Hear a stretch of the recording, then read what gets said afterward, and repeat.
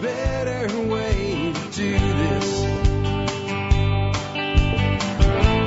Let me show you a better way. You don't have to be another face in the crowd. You don't have to live the way they tell you to. Hi folks, this is Jack Spirko with another edition of the Survival Podcast. And as always, one man's view of the changing world, the changing times, and the things that we can all do to live a better life if times get tough or even if they don't. Coming to you once again from Arlington, Texas, today with episode 658. It's a Thursday, and it is May the 6th or May the 7th or May the 5th. What the heck day is it? It's May the 5th, 2011, and you're listening to absolutely one of the final shows that will come to you from the now empty home office in Arlington, Texas, and you will be hearing all your shows next week, or at least the majority of them from Hot Springs, Arkansas, as I head back up there for one more satellite trip before the final move. And today what are we going to talk about? We're going to sort of, kind of, in a weird way, extend on yesterday's show. Yesterday's show was all about how to find inexpensive land and how to turn it into your own little retreat/bug out location. Where it can be anything from a vacation property to a true survival retreat, doing that on the low cost angle, and I recommended M.D. Creekmore's book, which I think is an outstanding book again, by the way. Today you'd say, well, how exactly do you link this show to that show? Well, today what I'm going to talk about is taking raw land and making it fertile. To take land that, is not set up to be a farm and making it into some sort of a farm-like thing, not necessarily a farm. And I'm going to do this from a permaculture angle, but it's really not just permaculture. A lot of it's just common sense. And what I really want you kind of to understand why I'm doing this is the reality is most of us are not just loaded with money. We're not just sitting on giant piles of cash. And to get into a homestead before we're 65 and live in the dream that the financial advisor presents to us, we might have to do things a little bit more low cost. And that's what we did yesterday. Well, that generally means that we're not going to be buying 5 acres of bottom land with rich, deep, black, fertile soil that's almost level that we can just throw a few irrigation ditches and swales into and start planting and just having stuff come up. That land is, obviously more expensive than rocky or clay land or dry land or overly wet land or whatever it may be that we might have to buy or use to get where we're going.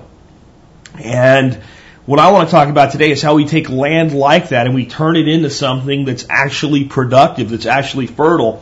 Basically, what we're going to talk today about is different methods of what you could only call terraforming. I'll get more into that in just a minute. Let's go ahead and take care of our sponsors. They do a lot to help take care of you. Sponsor of the day, number one today, is Ready Made Resources. And what more can you ask for from a company for them to tell you, this is our name is what we do, and then we're going to go ahead and do it for you. That's what Ready Made Resources does. They provide all the resources you need for your prepping, ready-made and ready to go. You order them, they ship them to your door, they show up, you get great service, you get great delivery, you get great pricing. What more could you ask for? Check out ReadyMadeResources.com for everything from long-term storage food to gardening tools to self-defense implements to 12-volt products for your solar and wind projects. If you can think of it, they got it. Again, check out Ready Made Resources. Next up today, MERS Radio. MERS Radio is like my favorite little undiscovered technology for most people. They're not like a CB. I can't talk to somebody 10, 15 miles away. I only got about a 1-2 mile range out of them. And they're not a ham, right? So I can't bounce the signals off a satellite and talk to the other side of the world. So you might say, well, what does MERS really have going for it? Well, one, it's unlicensed. I don't have to take a test. 2, it's extremely portable. You little handheld radios that go anywhere. 3, there's not a lot of people using it. So if you're kind of in a remote area, the odds that somebody's going to be intercepting and picking up your signal are very low. On top of that, there's 5 primary frequencies, but each primary frequency has 5 sub-frequencies. And if you get like the third sub-frequency of the third primary frequency, the odds that anyone out in the middle of Jabip is going to be hearing what you're saying are extremely low. Next, we can add in motion detectors. So I have these motion detectors that I put out. Here in Arlington, I've got them in places like my back gate and my front door. So if somebody's sneaking around there at night, or if the dog's trying to get out during the day, I know what's going on. Nice information to have. very affordable. And then the owner, Rob of MERSradio.com, is just freaking awesome. And if you have anything you're trying to do, he's either going to say, here's how you do it, or you can't do that. You're not going to waste time because he only has a small set of equipment. He knows it absolutely cold. He can do anything that can be done with it in the dark blindfolded. So what more could you ask for from an affordable, cool technology that blends secondary communications and security together? That's why I love MERS. So check out it's MERS-radio. So MERS-radio.com. And the best way to make sure you're dealing with a sponsor, go to the survivalpodcast.com and click on one of their banners in the right-hand menu. Next up today, remember, connect with us, Facebook, YouTube, and Twitter. I got a new YouTube video that'll be coming to you next week from the Bug Out location /Homestead now. I just got the Eton Raptor radio sent to me. This is a new emergency radio. It does not have a crank. It is solar powered only, or it can be charged up from a USB cable plugged into any computer USB port. Of course, that would also work with a USB plug to the wall adapter then, which is pretty cool. I like my initial assessment of it so far. It's a big improvement over the Scorpion. And it's got a lot of cool features that I'm actually still figuring out. So that video will be coming up next week. That's a great reason to subscribe to us on YouTube. Remember, when you do, click the little box so you get email updates. If you're already a subscriber, when YouTube made a change recently, if you had that enabled, they turned it off. Go check out your subscriptions that you want to be notified of, including ours. And rate on the channel of the provider. So if you go to our channel, for instance, rate where it says subscribe, and if you're already a subscriber, it says subscribe to ED. There's a little arrow. You click, that drops down. You can click a little box there, and every time I upload a video, you'll get an email from YouTube about it. And that way you can stay in touch. You need to do that because going into next month, we're going to start giving away items that we're reviewing, and the way to win will be in the video. So you want to be on every kind of notification there is of our videos. That's the way to do it. Last but not least, consider joining the Member Support Brigade. You do that, you get exclusive content available only to members. You support the show at 20 cents an episode. You get discounts to 25 different vendors, and I'll be adding more vendors soon.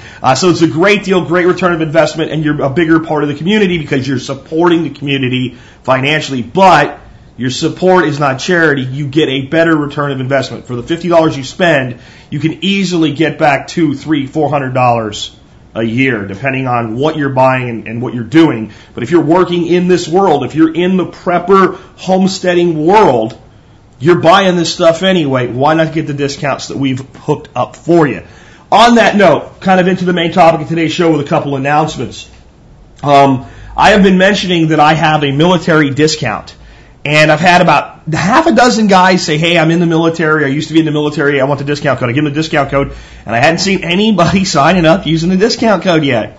So I went in and I looked at the discount code and I screwed it up. And it was sitting there as an expired code because I didn't limit the date range, but I didn't check the box to not limit the date range.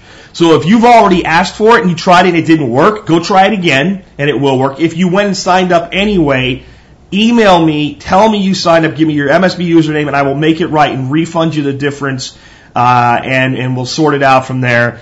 And anybody else that gets in touch with me that is military from this point forward, you won't have a problem using it. So if you are military or prior service military, you can get a discount for the MSB.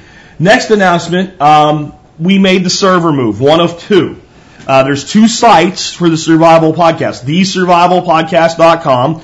That is the forum and the blog. And then there is Survival Podcast Net, which runs the MSB and the audio side of things. The blog and forum have now been moved. They were redirected last night.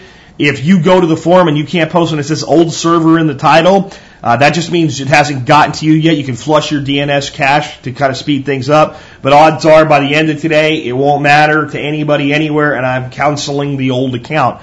We'll be moving the audio and the MSB next, and once that's done, we should have smoking performance for you. It's a big upgrade. It took some money. It took some investment. It took some time, but I believe it was worth it. Announcement's done. Let's get into this. Kind of what I was saying there toward the beginning is that what we're going to be talking about today is really terraforming. And that's a word that's used in like the space exploration sci-fi world. And the concept is one day we'll go to Mars and we'll either build these great big domes to create artificial atmospheres or will actually alter the atmosphere of the planet itself. One way or another, we'll create an atmosphere that will support life. And then we'll begin to plant little tiny plants, and they'll produce oxygen, and that'll start to support animal life, and we'll go from there. Because there's plenty of CO2 there for the plants to utilize. So if we can get a place where there's water and reasonable temperature controls, we can actually make Mars look like Earth in little pockets anyway. Now, whether or not that can ever be done is, the realm of the sci-fi writer and the scientist. And I'm not here to really talk about that today, but I want to put it in perspective for you. The fact that we can even think about that should make you realize how easy, relatively, it should be for us to go look at a piece of land that doesn't seem like very fertile land. It doesn't seem like it could support a lot of production toward human life.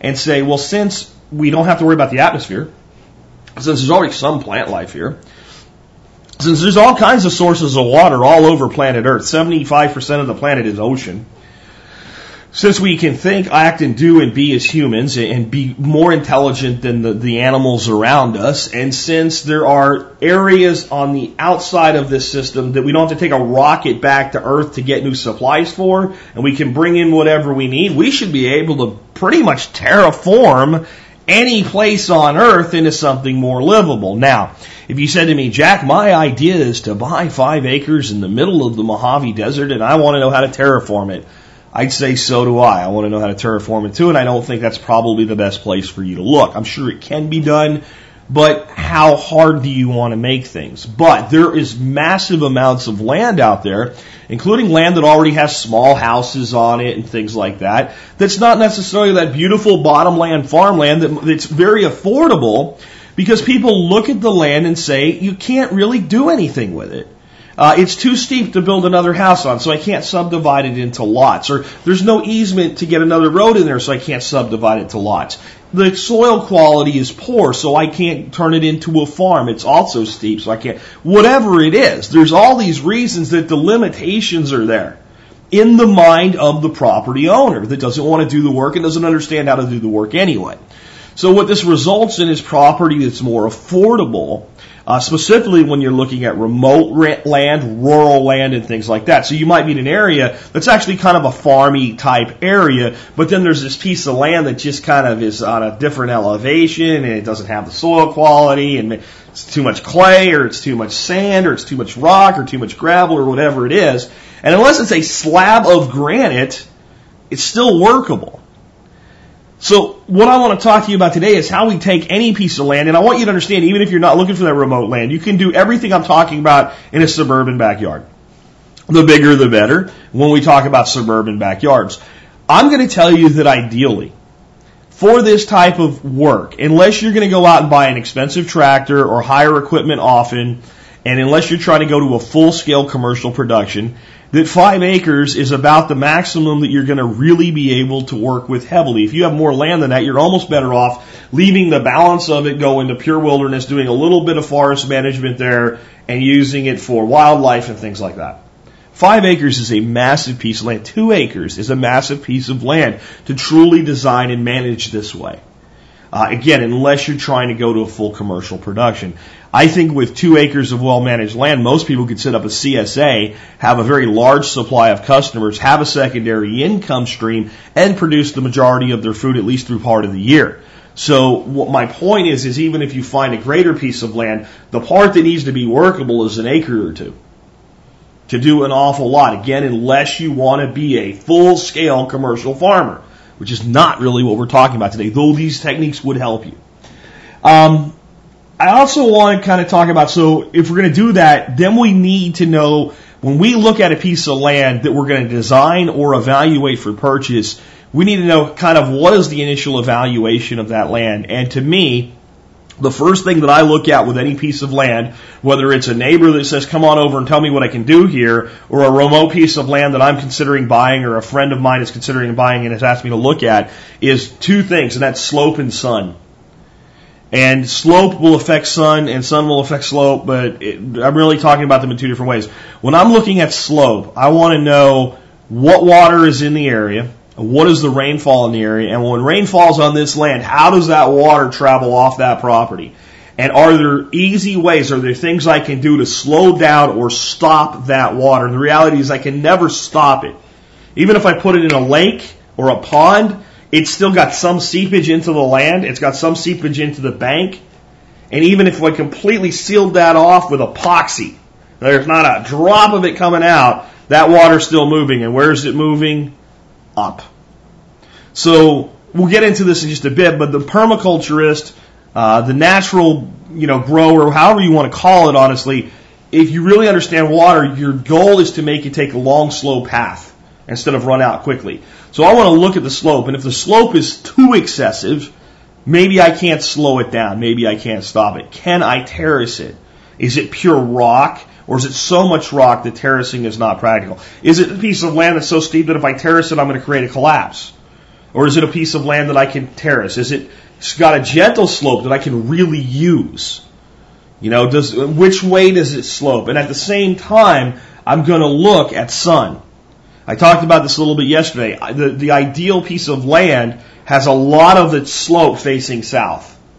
And I want you to understand something. If you put your left hand in front of you, kind of like you're doing, I don't know if most of you guys don't even know this, even if you were in the military, but if you're ever holding the guidon, the flag, and you had to salute somebody in formation, you don't salute with your right hand or the flag like when you're saluting for the whole formation. If you're saluting individually, you hold the guidon in your right arm like it's, vertical to your body. You take your left arm and you salute across the chest. Right? So put your arm there like you're doing a straight, perfectly level salute across your chest. Put it out in front of you a little bit, look at your hand to your elbow, and see that as a slope.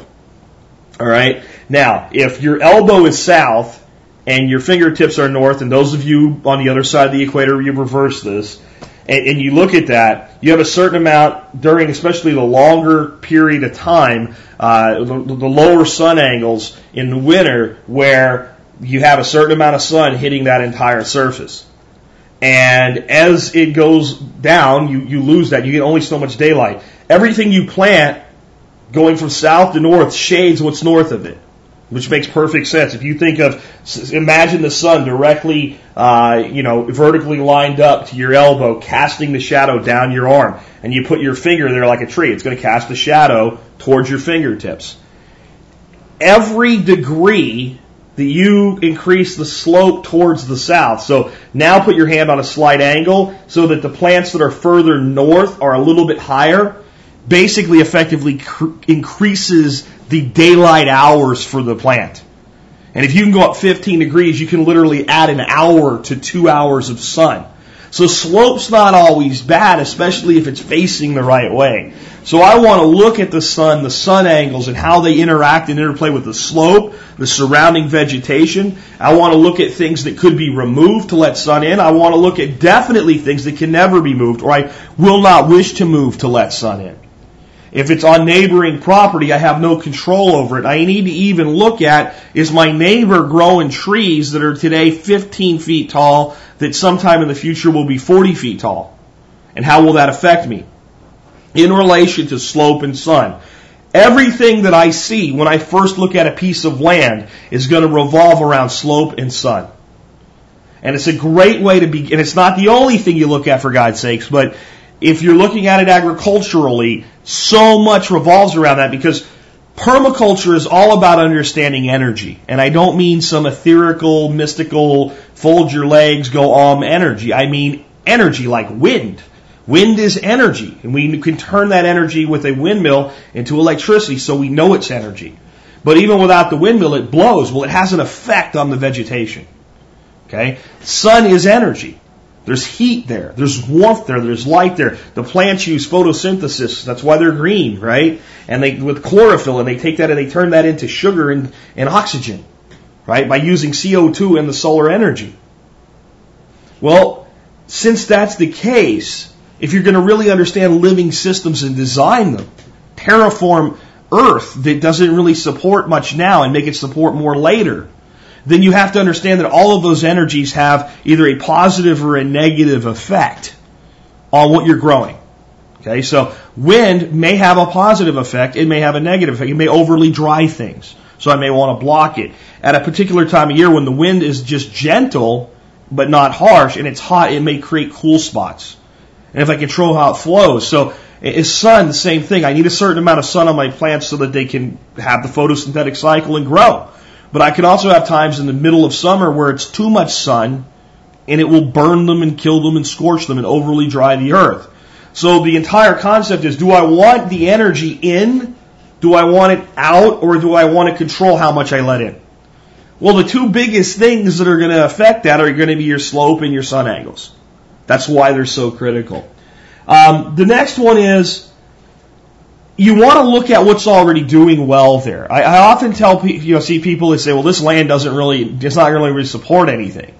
Oh, and you look around and it's full of oak trees and pine trees and hickory trees. And in the edges, off the trees where it's not in the forest, where the sun gets to the ground, there's blackberries and there's wild amaranth and there's lamb's quarters and there's all kinds of stuff that we can already use. Well, that already tells us that we've got something to work with. I mean, if we're looking at a barren desert hill and there's nothing there, and I mean, you go up, there's not even a blade of grass, okay, maybe you got a point. Maybe even if you could fix it, that's not the best use of your time. Maybe you need to pass on that and find something better. But in most instances, when people say land is like that, there's all kinds of crap growing there. Like, look at all the weeds. All this thing does is grow weeds. Well, what are those weeds? Do those weeds have, common lineage with modern crops that you would like to grow? If you find little weedy, spiky amaranth growing all around, well, then it's reasonable that with a little bit of help, you could go in there and grow nice, great, big, giant grain amaranth. Because they're common and they need the same things. You know that it's good amaranth land because there's amaranth there. If we go in and we look at something like lamb's quarters growing well, we know that other similar plant types will probably do well. And even though they have no relationship at all, I can tell you that when you have land that will support lamb's quarters and they will reproduce themselves by going to seed and they just come back on their own, if you plant New Zealand spinach there, it will do the same thing for you. It's very hardy. It's going to die off once you get down to freezing temperatures, but it'll handle temperatures down in the 40s. Well, it'll handle temperatures up into, the 100 plus degree days. As long as it can get moisture, just like lamb's quarters, it'll survive. So we have to look about what's already there and doing well. And it almost doesn't matter what's doing well as long as we have diversity. If you go to a place and the only thing there are pine trees, pine trees are kind of an initial pioneering species. They reclaim land, and that land may be very primitive in its form, and it may be very difficult due to some allelopathic properties of the pines for you to convert that to anything, depending on why they're there. If they're there because they were planted, and you still have a lot to work with in clearing some out, you might be able to change that. But when you see a single species completely dominating an ecosystem, that's a sign that something's wrong. It might be a mineral deficiency, and that species may specifically be a type that's able to deeply mine that mineral. So if it's a mineral that's deficient in the soil, but it's in the subsoil, it's down 2 feet deep, a species, for instance, like comfrey, which is a beneficial to have, but just as an example, they can put down a massive 2-foot taproot and bore through just about anything other than solid rock to get there, is there because it's designed by nature to get that mineral when nothing else can. And as it uses that mineral, it'll basically mine it and bring it up and redistribute it. We can use that process. But whenever we see total domination by a single species on a piece of land, we know there's an imbalance that needs to be corrected. So as we're evaluating land, we have to say, in return for how inexpensive the land is, how much work am I willing to do? And what work is going to be necessary? And how much will it cost? And how long will it take? Because the reality is, in small pieces of ground, such as your vegetable beds and stuff, any imbalance can be corrected very easily. If you throw compost and mulch there long enough, you'll make fertile ground. Period. That's all it takes. And now we can do other things like bringing in things like green sand to enhance those mineral contents and take shortcuts. But we can't do that across 4 acres. So we have to make a decision. What does it mean that the only thing here are blackberries?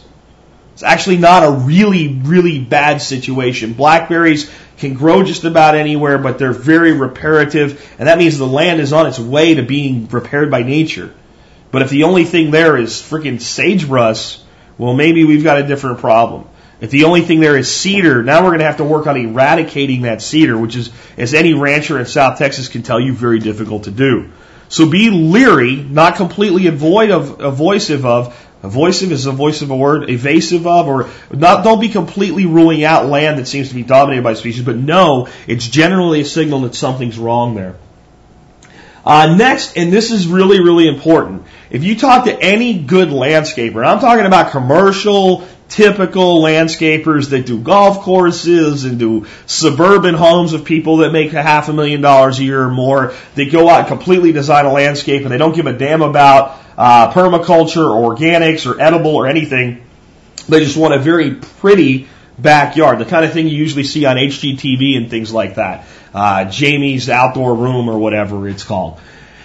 They will tell you that the very first thing that you design into your landscape and everything then revolves around is going to be all your hardscape. So if there's going to be a deck, the deck is going to go in first. If there's going to be a patio, the patio is going to go in first.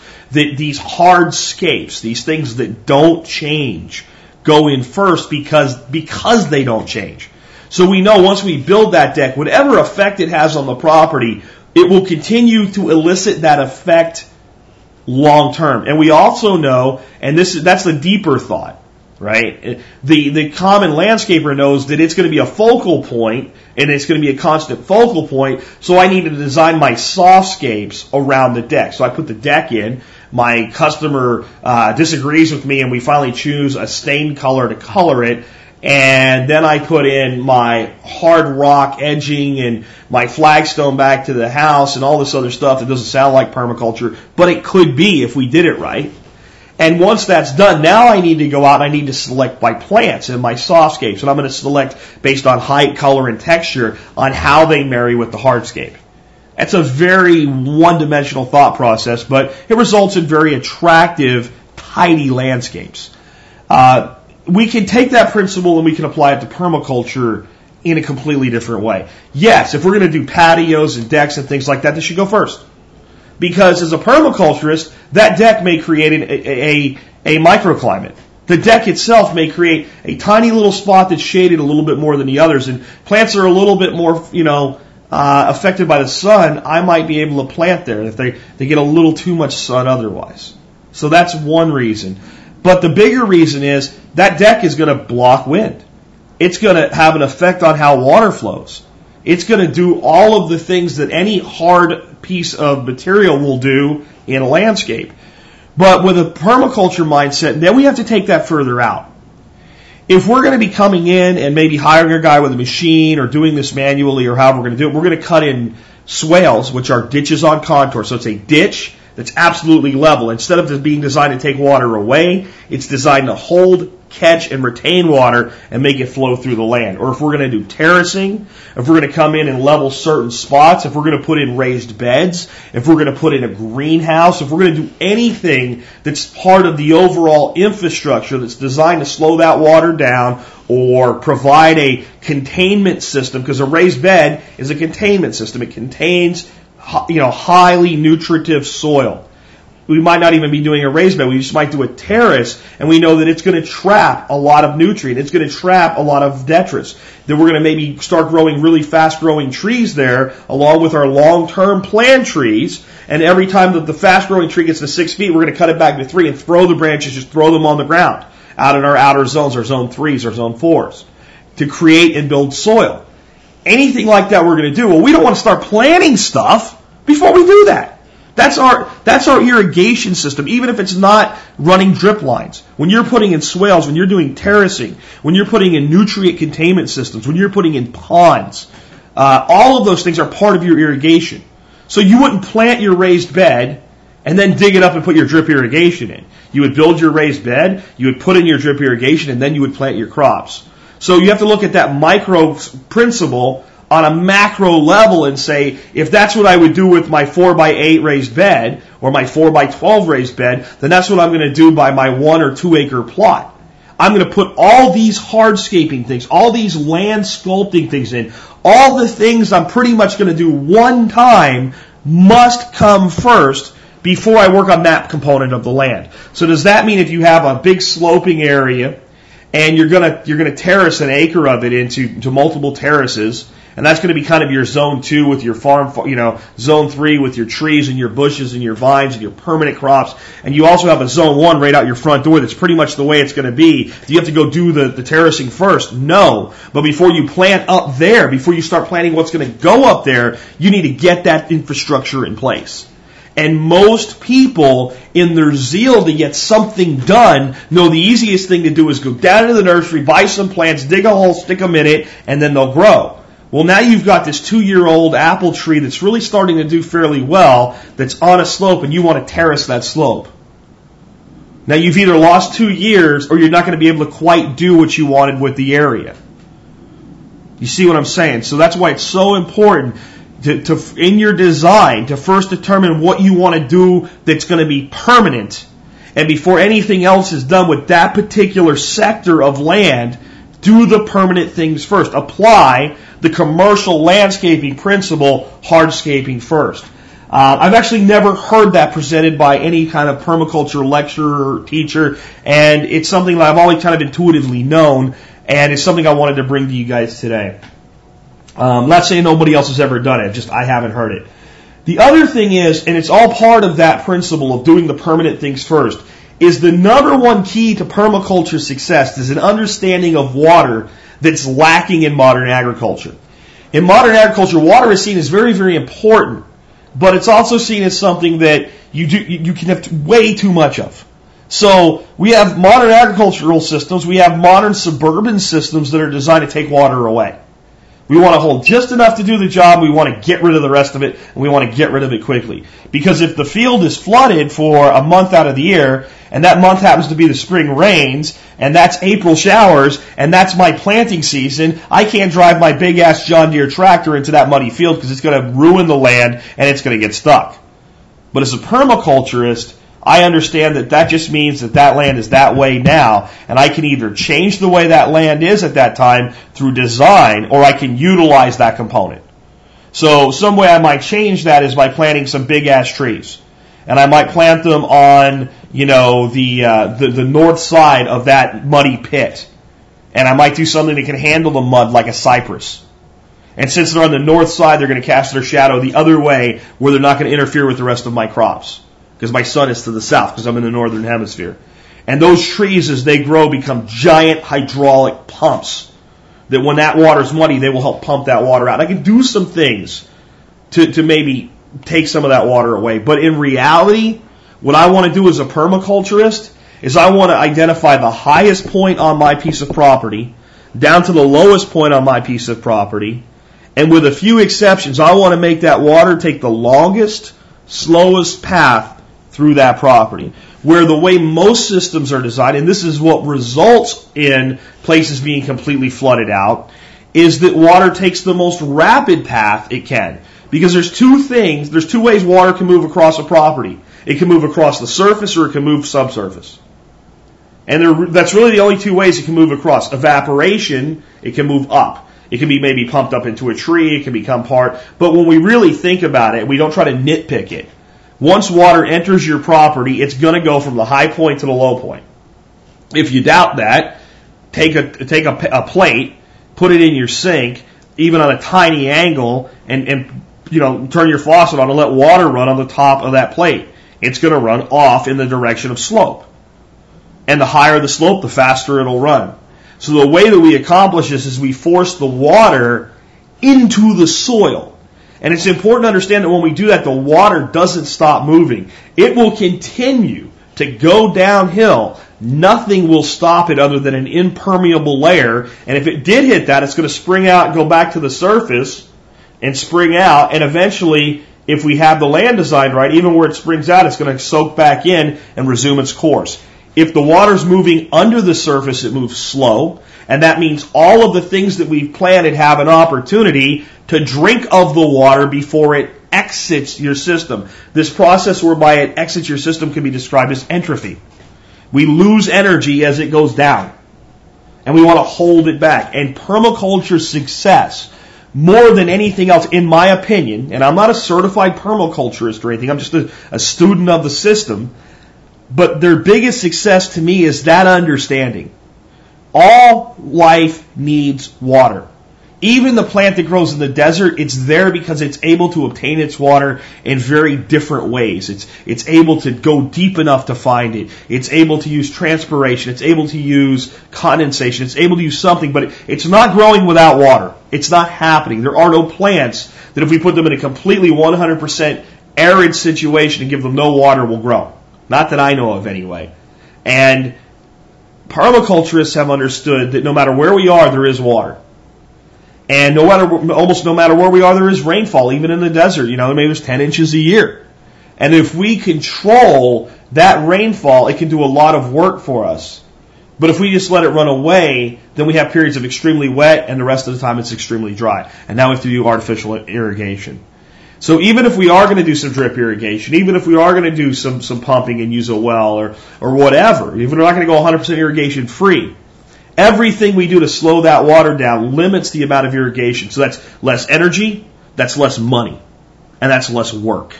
And that's what this is really all about. It's building a sustainable system that you manage versus an unsustainable system that you have to keep it going.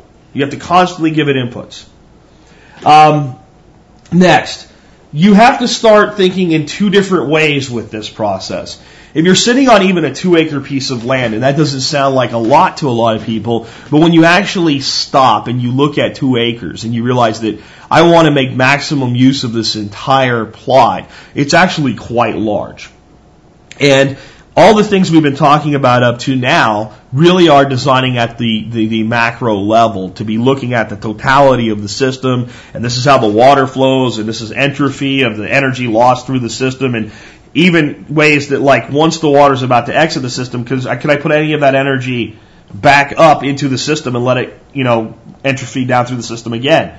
So if you had a place with quite a bit of moisture, for instance, you could have a little silt trap pond right at the lowest point in your property. And in there you could grow rushes and reeds.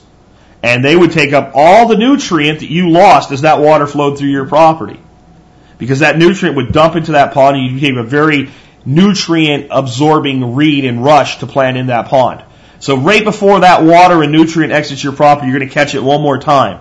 Now you cut down your reeds several times a year, you shred them up, and you take them back high up into your system. Even if the slope's very gradual, you're just taking it to the other high side, and you use it as a mulch. And now that nutrient and some of that moisture goes back through the system again. That's a macro level. And we have to design at the totality of the system to have an effective total system.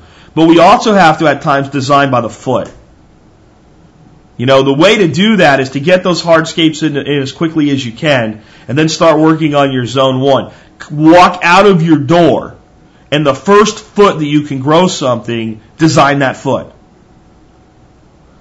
Understanding that what you do next could shade it out or what have you. So think about the energy flows. But literally designing a foot at a time. What goes there? What goes here? What goes there? It seems like a very laborious process, but what happens is it actually starts to help you. By doing that, when you get to the next foot, you go, I know what to do now. And then it just starts to lay itself out, and nature just starts to help you take over. And you can change everything with those two concepts blended together. But when you're designing in totality, don't forget to stop and look at the individual square foot. And it might take you a year to do your zone 1. And your zone 2 might just be terraced or whatever. Or zone 3 might just be terraced or whatever. And a few plants up there. And before you get really into intensive management of that, you might spend a year working on your zone 1, but that's okay. All we have is time. All we have is time. The next one is you have to start thinking in guilds versus crops. And this is about thinking about beauty. To me, this is what this is about anyway. Beauty versus neatness. The goal of man in most landscaping and farming, even just basic monoculture farming, seems to be neat and tidy. You think about the way farms are grown. They're really grown these big irrigation circular fields, or they're grown in these nice straight lines. And there's some modern mechanization that necessitates that, but that's what people do. That's what we do. We create straight lines and circles. Look at swimming pools in backyards. Swimming pools are a circle or an oval or a square. Okay? Backyards are pretty much a square. Get on Google Earth. Pull up any suburban location. And you'll see some oddly shaped yards like mine because they were kind of stuck in the back of a cul-de-sac and the owner got lucky. But the majority of the yards will look like what? Rectangles. They'll be straight lines and they'll be fairly evenly spaced. This is how we design. It's not how nature designs. So if we go to a forest that's on the edge of a field and we've got like a meadow and a forest coming together and creating an extremely fertile edge where the two come together, and we've got all types of plant and animal life, we stand there and there's no doubt about it that it's breathtakingly beautiful and it's better than any human being can do in a conventional landscape. But there's nothing tidy about it. So then we go out and we try to design a natural system and we try to force it into straight lines and circles. It doesn't work. It won't work. It can't work because it's not how nature works. It's like pouring glue into the gas tank of a car and then bitching that the car won't start. Of course it won't start. The car's designed to run on gasoline. Doesn't run on glue. Doesn't run on water. You know? It doesn't run on beer. If you want the car to start, you gotta put gasoline in it. If you put glue in it first, even when you put the gasoline in, it won't run. So if we're going to design these systems to be effective and to be natural and to work the way nature intends, then we have to design with nature instead of opposing nature. So we have to think in guilds versus crops. Crop mentality is that this is where my peas go, this is where my radishes go, this is where my apple trees go, this is where my peach trees grow. Okay, and and you just keep going from there. This is where my hazelnuts grow. This is where my grapes grow. And even it could be a really nice system with a lot of diversity. But everything's kind of cut up into its own little place. Gilding means I plant a whole bunch of stuff together, and the ones that fall off and die, and the ones that do well together, I know they naturally support each other. And then I take that guild model, I use it somewhere else. And it either does better or worse. And then I ask myself, if it does better, what's different about this new location? Is it moister? Right? Is it a more moist area or is it a more dry area? Does it have more sun exposure or less sun exposure? Is it a more exposure to certain winds or less exposure to certain winds? Is the ground temperature generally warmer or cooler? Is it adjacent to some other guild? Is it adjacent to an area with a lot of blueberries in it where I know there's a naturally higher acidic, content of the soil? So by thinking that way, I can move my guilds around and I can define once I just kind of put a guild together and I do some things based on historical knowledge, what plants make good companion plants, how they work well together that way. Once I do that, I can then start to experiment by changing the location of that guild and the inputs to that guild. And I can find the ideal location for that guild. And you say, well, Jack, give me 10 guilds I can plant. No, you create your own. That's the whole point. Now, you can go look at what other people have done, and you can emulate that. Or you can think about the things you want in your ecosystem, take the things that naturally should do well together, put them together, and see what happens. Instead of trying to take everything and put it into one location. When you do that, you create so many problems. First of all, let's look at a typical crop like, let's say, corn. Corn gets a bad rap. Okay, it really does. And we give it a bad rap because it grows in such a way that it's so nutrient demanding. It's a nutrient thief is the way we look at it. We don't understand that it also has the potential to be a nutrient trap. We just see the nutrient removal.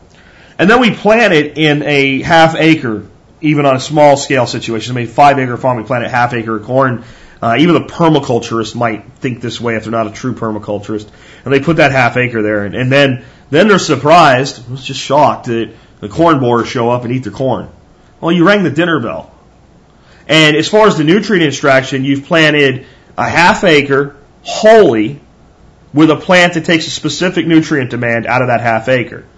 So how can you then turn around and be surprised that those specific nutrient profiles become deficient rapidly in that half acre?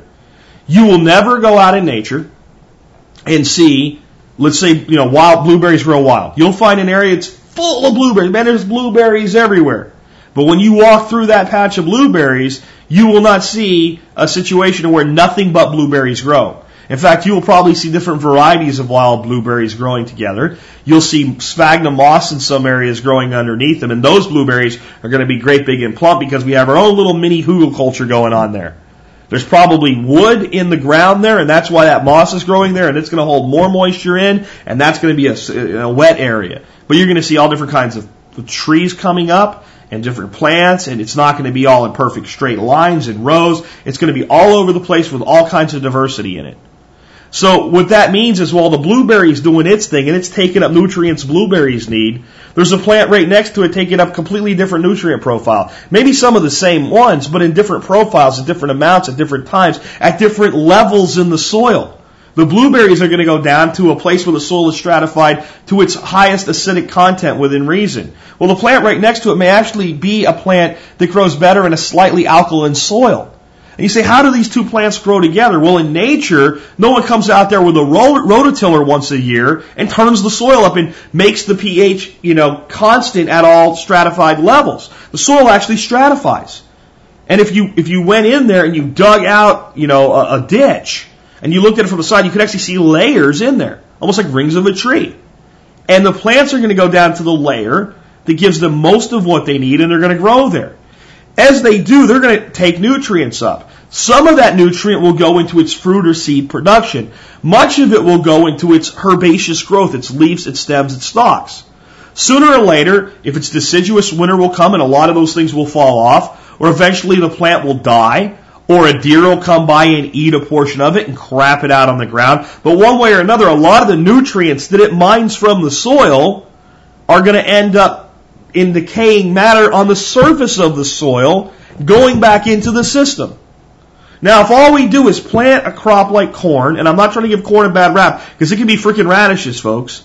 If all we do is we plant that crop in a monoculture environment, where they're all the same instead of a guild environment, where we have diversity, so they all take the same thing, and when they're done growing, we pull them out and take everything away, not just the yield, the radish root or the corn seed, but everything goes, then that nutrient has been taken up out of the soil and it's been taken away and it's gone. And now we have to bring an artificial input in to return it. But if we grow multiple varieties and everything that we don't use we just shred up, cut up, or chop and drop and put right back on the soil actually gets better. Because the plants with those deep root systems that went way down there and brought up those minerals and used photosynthesis and trapped solar energy now are building the soil versus thieving from the soil. You can't do that with a single crop. It cannot be done. I did a whole talk on permaculture in California at Dirt Time about 3 years ago. And at the end of it, a guy came up to me that ran an orchard, a peach orchard, and peaches and apricots, I believe. And he said that basically he can't do what I said. He can't just use compost and mulch and be fully organic, but all he uses is some fertilizer. He doesn't use insecticides. There should be a different label for things that are grown pretty much in a natural way versus organic, which I'm going to talk about in a minute. But his overall summation was, okay, I can't do what you just said in my orchard of my peaches and my nectarines that are all perfectly lined up. And there were people around me that were real fans of the permaculture thing and organic thing and are just saying, look, compost will do it. That's all you need is compost. But the reality is he could go down there and he could lay down mountains of compost. It's still not going to work. Well, why? Because he's going to be constantly sucking one specific nutrient. He has absolutely nothing else growing around him. He's got it designed to drive a picker through. And he's got a monoculture. So he's right, it won't work. And I understand that a person that's in that situation, it's very hard to tell them, well, you got to remove about 50% of your trees and plant different trees and change things up and bring in a multiple layered system. But that's the truth. If you want it to work, that's how you have to do it. And I've done shows where I really go into the layers, but I just want to go through them real quick for those that may not have heard them before on today's show, because I want you to think about this in your totality of design. And this is really the forest garden, but what you have to understand is any of these systems can be broken down into subsystems. So I'm going to start out talking about trees, but this could be, I want you to look at how you could use just 3 or 4 of these layers in a smaller system on a different part of your property. So your layers are your canopy trees. Those are your big climax forest trees, the ones that are huge. the ones that are going to be there for 50 to 100 years. We step down to the second level, that's the subcanopy. That's your smaller trees that grow in the understory, that grow out toward the edge. Maybe in some ecosystems they're just younger trees that haven't canopied out yet. Maybe they're trees that are designed to grow in the understory like a pawpaw. Pawpaws are not designed to turn into canopy trees. They are an understory tree. In your human-controlled design, maybe they're a dwarf fruit tree growing just a little bit out from a standard fruit tree. But you have a canopy and a subcanopy. Then you move to a shrub layer as you move to your edges. If you think about any field that goes up to a wood lot, right as you get to that place where the two come together, you stop having grass and weeds and things like that, and you start finding brambles and bushes and shrubs. And then the shrubs will go back a little bit into the forest. If you go back far enough into a big climax forest where there's huge shade, the only thing there is understory shrubs and trees, your subcanopy again. But as you get out toward where that sun is, you've got that massive tangle of your shrub layer. Then you've got a herbaceous layer. That's pretty much your fields, and that's any plant that's not a shrub or a tree or a vine. That's your grass, that's your herbs, that's anything that's just a plant. So you've got that layer. Then you've got what you call your soil surface layer. These are the plants that maybe only grow an inch or two tall. They spread out all over the ground. They could be a moss. They could be just a basic type of a runner plant. They could be a strawberry. But they actually form a natural mulch because they help prevent evaporation by being down there. We generally look at plants and we look only at what they take in modern agriculture. We say, well, that plant is competing with all the other plants because it's taking nutrients, it's taking moisture, but it's also holding moisture in. And as parts of it die, it's also building soil. It's also holding soil. Right? Every plant with a root system is holding soil. So we have a uniform root structure. Again, we go back to a half acre of corn. The roots are all exactly the same. So it's easy for soil to erode, even though there's a lot of roots there. Why? Because they're all the same, so they have common channels. If you think about the way water flows through something, if you put it all uniform, it'll find those nice common channels and it'll run there. And there goes your nutrient and there goes your soil. So what you don't steal with the plant and take away in monoculture, water and wind just take away because it's easy. Because the root structures are simplistic. Because they're identical to each other. But we get into a place where we have these multiple layers and these different plants and different root structures. Some roots are high, some roots are low, some roots are complex, some roots are simple. And it creates a very complex path for water and nutrient to get out.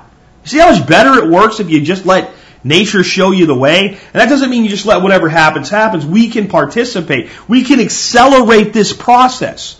We can improve on nature with basically terraforming. But not by breaking the rules, by understanding them and harnessing them. Back to the layers, though.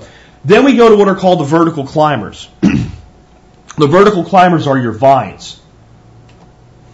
So as we look at kind of the next layer, we're really looking at the vertical climbers. And those are going to be real simple to understand. If it goes up and climbs on other plants, it's a climber, it's a vine. So anything that's a vine is your next layer. And then your last one is your rhizosphere. And that's anything with a root yield. So a typical agricultural plant with a root yield would be a potato or a radish or a carrot. But there are other things that are out there that are more of a natural plant that have a root yield. A Jerusalem artichoke is a wild native plant to North America. They grow all over the place. They have a root yield.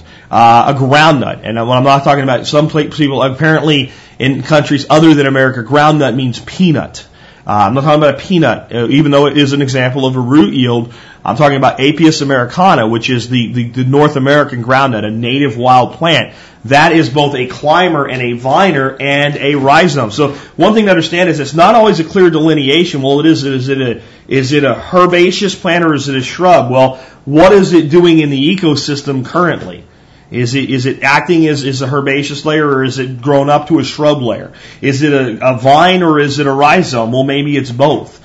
But understanding these layers again, canopy, subcanopy, shrub, herbaceous, soil surface, vertical climbers, and rhizosphere helps you start to design. And like I said, that's really about the forest garden, but we can take that out, right? If we take and we go to our vegetable gardens and we start to do gilding with our vegetable gardens, some of those vegetables are a root yield, some of them are a herbaceous yield, some of them are a ground cover, and some of them may be a climber. So we might have something that is a herbaceous yield, but it's almost a canopy in the system. Amaranth. 7 feet tall. It's nothing compared to a tree, but it grows 7 feet in 60 to 70 days. It's the monster of the garden, of the herbaceous layer. It acts like a canopy. And then growing up it, maybe we have pole beans. Well, now we have a vining crop. And in its shade, in the summer when it's a bit too hot for them normally, but when the amaranth was small and it was early in the year and it was cool, there was full sun, and now it's given a little bit of cooling, maybe we have carrots and there's a root yield. And when the carrots needed the full sun, when it was still cool out, it was there. And later in the year, if it got too hot, your carrots would start to grow a little bit too fast or bolt or go to seed or have deformations and not be able to hold in the ground long enough to get to the size you want. The shade's there. So we can bring the concepts of these layers down to the individual system. I also want to talk real quick to you about, as we're getting ready to wrap up today, I want you to start thinking more along the lines of, I don't even care if you call it permaculture or not, I really don't. It's a phrase coined by Bill Mollison that can mean different things to different people, and Bill wants to tell you what it's supposed to mean to you. And I'm not putting him down for that, I'm just saying that's the way that it is. And most of these techniques are ancient. And what permaculture as a design system is about is going back and taking what they did in Thailand and what they did in Mesoamerica and putting the two together and then bringing modern technology on top of it. So it's about taking all these traditional systems and making them better and enhancing them and marrying what works one place, what works with another place, and coming up with a whole new way of combining them. But to me, that's about natural growing. And I almost would love to see a whole new thing happen that's completely voluntary, and it's voluntary disclosure of the people selling the product. It's not a licensed or maybe it's a trademark term to protect it from bastardization, but naturally grown or natural growing systems or something like that. Organic really means carbon-based. You're an organic life form. If you look out your window like I am right now, I see a couple doves and a squirrel and a blackbird and some chickadees and stuff like that out there eating the birdseed I put out there for them. They're all organic. It doesn't mean that they've been raised organically according to the government and the meaning of the brand, but they're organic. They're carbon-based life. The grass out there that they're walking around in is organic and carbon-based.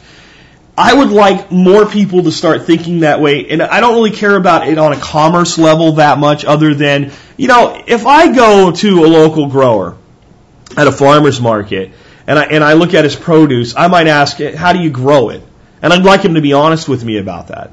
And if he uses a little bit of fertilizer, I'm not necessarily not going to buy from him. But if he's spraying it with insecticides, then we've got an issue. So I'd like us to start thinking, at least in our own production, on small-scale production, and whether or not it has any effect on commerce, I don't really care, about naturally grown versus the concept of organic, because organic has become stupid and bastardized. And it's gone into mass market. Once something goes into mass market, it's corrupted and ruined. It really is. We have things being done today under the organic label that most of us have no idea about, and we sure don't think of when we hear organic. We have people like Monsanto and ConAgra and these other big agricultural companies making a push to get GMOs accepted by the organic community and having success doing that. They haven't actually pulled it off yet, but they're making real inroads. They're saying, look, if we give you BT corn that naturally produces BT and organic practices allow the use of BT, what's wrong? Right? So, yes, if we gave you Roundup Ready corn and you sprayed it with Roundup, that would not be organic. We admit. We're reasonable people. Come on, we're Monsanto. We're your friends. We want organic and commercial and conventional to exist side by side and have clear. So you don't spray your organic corn with Roundup, for God's sakes, but there's no problem with us taking a fish gene, sticking it in your corn, and then you don't have to worry about spraying it with BT. You get rid of the corn borers, and it makes it easier to be organic. No, I'm sorry. If you're using transmutational genes with a transmutational virus, it's not organic, not by what I think that the word was supposed to mean. So in our backyards, I'm not worried about whether or not every practice I take if I was trying to sell my food, would allow me to put the organic label on it. What I am worried about is, are these things natural? Because another example of how stupid organic is, let's say that I decide I want to open up Jack's Ginseng, okay? And it's all wildcrafted ginseng. I go out in the forest and I go out and I gather it. And maybe I only gather a small amount a year and I have a very small customer base, but I sell it online, jacksginseng.com. And you can come there and you can place your orders, and I don't take your money until harvest because I don't know how much I'm going to get. And it's first come, first serve, and then I'm done for the year. You would think, since I'm going out in a native forest where no fertilizers, no pesticides, no nothing have been used, and maybe it's Jack's Ginseng and groundnuts, right? So I go out and get the groundnuts too. That I would be able to say 100% organic, 100% certified organic. I can't. If it's wild crafted, if I get it out of the woods, if I didn't control it from seed to stem, it's not eligible for the organic label. So as you're trying to put together your systems, just stop using the word organic when it comes to what you're growing in your backyard. Because that's a marketing tool versus a reality check. Ask yourself, is what you're doing natural? And if you're growing a certain crop and you have to bring in a little bit of fertilizer, it's not necessarily bad. I'm not really opposed to fertilizer as a thing. I'm opposed to its practice. The reason I hate fertilizer so much is because, first of all, the farmers do exactly what I said. The same crop in the same property, spaced at the same distances, and they have this terrible effect on the soil structure. They plow it every year, they turn it over every year, and they lose massive amounts of topsoil every year. Maybe they throw a little bit of organic matter back in there just to hold it together. But then they saturate it with this artificial fertilizer. They create a very unbalanced situation. That kills off all the organisms in the soil, including things like the naturally occurring bacteria that will bond with legumes to produce nitrogen. So then they have to inoculate their legumes to get them to do what they do naturally, because they've killed off the soil. And every year the soil gets worse and worse because the solution is easy. Dump fertilizer on it. That's not that the fertilizer's bad. It's that it's being used as a silver bullet versus a supplemental thing. So the person that sprinkles a little fertilizer once a year in the garden, and it's a slow release for, even if it's not an organic fertilizer. I don't personally do it, but I don't see it as an atrocity, for God's sakes. It's nitrogen, it's potassium, right? You know, I mean, it's what the plant and phosphorus. It's the three main things the plant needs. But if we rely on it as our sole method of getting those three nutrients, then we become depleted in minerals. And it just, eventually the system degrades. If you're building a natural system, it should build toward a climax. And at maturity, its production actually does begin to go down.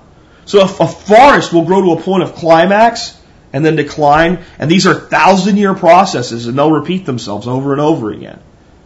But if you're going toward a climax, the land can't be getting worse. It has to be getting better. If we're going to terraform land and make it into something that it isn't, we can't be sending it into decline by dumping fertilizer on it. We have to think about things in moderation. So please think more in the concept of natural growing and stop worrying about whether or not something you're using is certified as for organically grown. Unless you're selling under the organic label, it's nonsense. Okay? The next one, and one of the last ones I want to talk to you about today, is don't try to put square pegs in round holes. You know, I get people, I'm trying to grow this plant in this area, and it's really, really wet, and I can't get it to grow. What do? Stop trying to grow that plant there. Or change the environment. Either you need to create some level of drainage and move that water with entropy to another part of your system so that it can be more effectively used in both areas, or you need to accept that that's a wet area and plant something there that grows in a wet area. You have a really shady area. I'm trying to shady area and I'm trying to grow beans. They don't grow good there. Well, get out to the edge of the shade. They'll do great. So they get some shade and some sun, and they get modeled, because a bean is a forest plant, especially a vining bean. That's why they have the great big ass leaves. Squash, same thing. But don't try to plant it at the trunk of your oak tree that's canopied out in climax. it won't grow there. You've already figured that out. Stop trying to do it. And there's so many people out there, I listen to the gardening shows and all, calling in with questions that are basically, how do I jam this round peg into a square hole? And unfortunately, most of the guys out there in that business try to tell them how to do it. Well, trim the oak tree so that you let some more sunlight in. And maybe that works, but isn't it easier just to move that plant, get some logs and grow mushrooms under there? Plant some English ivy, let it grow up your tree. It's beautiful. It'll help hold the moisture in the ground. It'll help solve some of the moisture problem if it's in a low area. So out from the shade, whatever you plant is not soaked in water. See the solution, not the problem, and adapt to the situation.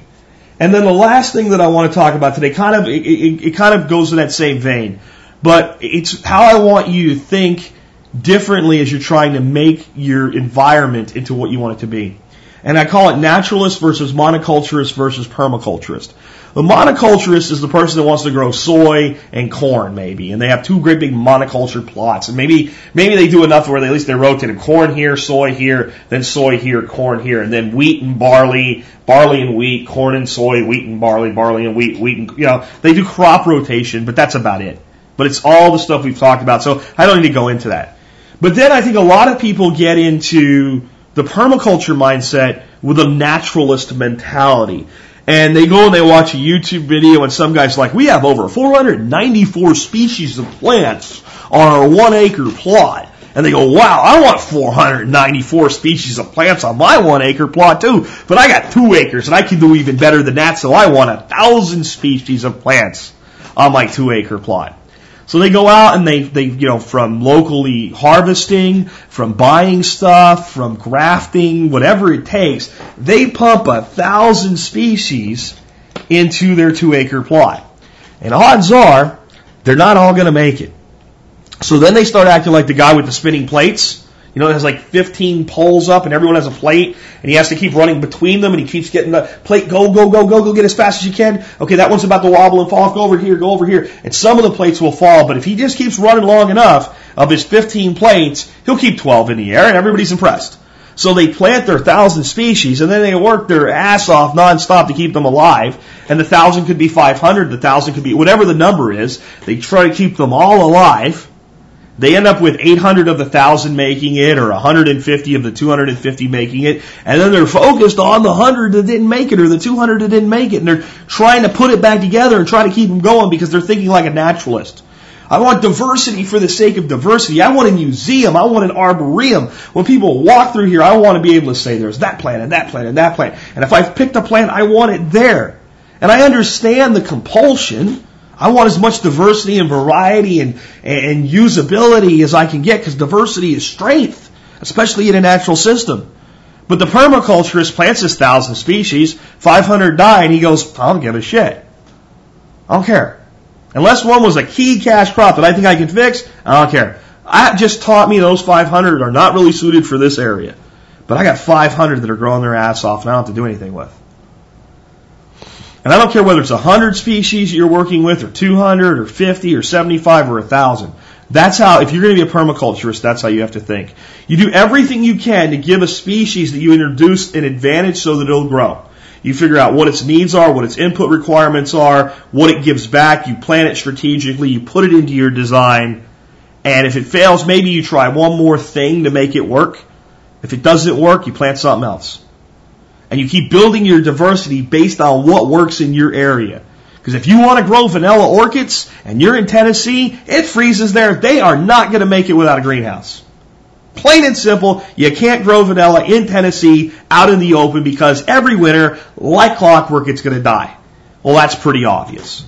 All right? Can't grow an orange in Pennsylvania without a sheltered greenhouse, without an arboretum, because it's going to get cold and the tree is going to freeze and it's going to die.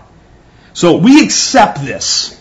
And then we turn around and we don't realize that that's cut and dry, right? That's black and white. We know that this tree cannot grow here. We know that some trees have a chilling requirement. That a particular variety of cherry has to have at least 250, let's say, chilling hours. That's hours in the winter below freezing. And if we take it to a place like Miami, maybe it'll grow into a tree, but it won't produce worth a damn because it doesn't meet its chilling requirement. So we even understand that. We start to go a little bit of a shade of gray. Then we don't realize that that one little plant from Borneo that we've planted there that's supposed to work in, from zone 4 to zone 7, and we're in 6, and my God, why won't it grow? Maybe it's pH. Maybe it's the other things that you've planted around it. Maybe there's a native thing there that eats the hell out of it that doesn't exist in Borneo. I don't know. But there's some reason certain things just aren't going to do well in your ecosystem. You can't create on your terraformed piece of land the climate of the entire globe. So you can't grow the species of the entire globe. So it's one of those things that it's more of a throw it up on the wall and see what sticks. And the things that stick, we go and we plant things that are related to or similar to in requirement. And we keep doing it, we keep repeating it, and eventually we build this massive diversity system, and everything that's growing there supports each other, because anything that doesn't fit into the guilds falls off. And we accept that. We let it fall off. Even if it's something we really had our heart set on. And if we really had our heart set on, I want to be in Tennessee and I want to produce vanilla orchid, locally grown or, locally grown natural vanilla from Nashville, Tennessee. Well, I'm going to have a heated greenhouse to do that. I'm not going to try to force that into my guilds out on the slope that's exposed to the summer or to the winter snows, because it won't work. If you can accept the black and white, accept the grays. It's natural selection. Some stuff's going to die off. Some stuff's not going to make it. That's okay. That's where the diversity really starts to come in and play together. If you do see a species dominating, maybe you have to, as a designer, reach in and pull it back so it doesn't take over the whole system. But if a certain thing won't do well, give it up, let it go. It's okay. That's why we plant 200, 300, 500 varieties. If you were a business person and you owned 500 corporations and 50 went to bankruptcy, you wouldn't care. You'd focus on the 450 that are paying the bills. And you'd be a very wealthy person. In a permaculture solution, if you put in 500 species and 50 die, you focus on the 450 that survive. And they'll make you very wealthy from an output and from an ecological standpoint. And I think that's it for today. I hope this was a good show. It's a different way to look at permaculture. I've never quite done it this way before. I enjoyed it. I hope you enjoyed it too. Tomorrow is Friday, so I'll be answering your phone calls to 866-65-THINK. The calls I'll be answering tomorrow are probably more recent than some of you guys that have been waiting a while. I had 2 computers I'm working off of in 2 different locations now. So next week for the Friday show, it'll be some of the older ones, but get your questions in. I love getting you guys to call that number. Again, 866-65-THINK, and we'll try to get you on an upcoming show. Usually 2 to 3 weeks is how long it takes. You're more likely to get your call answered than an email because there's just less call volume. Then next week, we're going to take some hard looks at the economy. We're going to take a look at what the hell's going on with silver. It just lost 20% of its value, but it's still way the hell up. Do I buy? Do I sell? Do I hold? I'll tell you what I think next week, and I'll probably know more because more things will happen by then. Remember, I am putting together the money saving show for Tuesday next week. You can send me email with TSP Money Saver in the subject line for Tuesday's show right up until Sunday is when I'll be putting the show together. So send me your tips and tricks for saving money and putting dollars back in your pocket. If you have something about silver or gold that you want me to see, put TSP metal or something like that in the subject line to help me identify it, and that'll be Wednesday's show next week. We have to take some good hard looks at the economy next week, but on Thursday I'll throw something in more like today to keep it mixed up for you, and Friday next week again we'll be back to your calls. So that's what's coming up, and a week from now, or a week and a half from now, on the 17th or the 18th, we're going to load the final truck, make the final trip with the dogs, go to Arkansas, and this house will be vacant, and you and I will be working together as part of the TSP community with our headquarters in Hot Springs, Arkansas from there on out. Thank you again for helping me make that happen. I really appreciate it. And remember, one last thing today, if you would like to be a guest, or if you know someone you think would be a good guest, we now have a guest survey, a prospective guest survey on the site. Fill that form out. We'll get in touch with you. We'll set you up, or we'll set your counterpart up for a guest appearance on the show. And with that, this has been Jack Spirko with another edition of the Survival Podcast, helping you figure out how to live that better life if times get tough, or even if they don't. Let me show you a better way. You don't have to be another face in the crowd. You don't have to live the way they tell you to.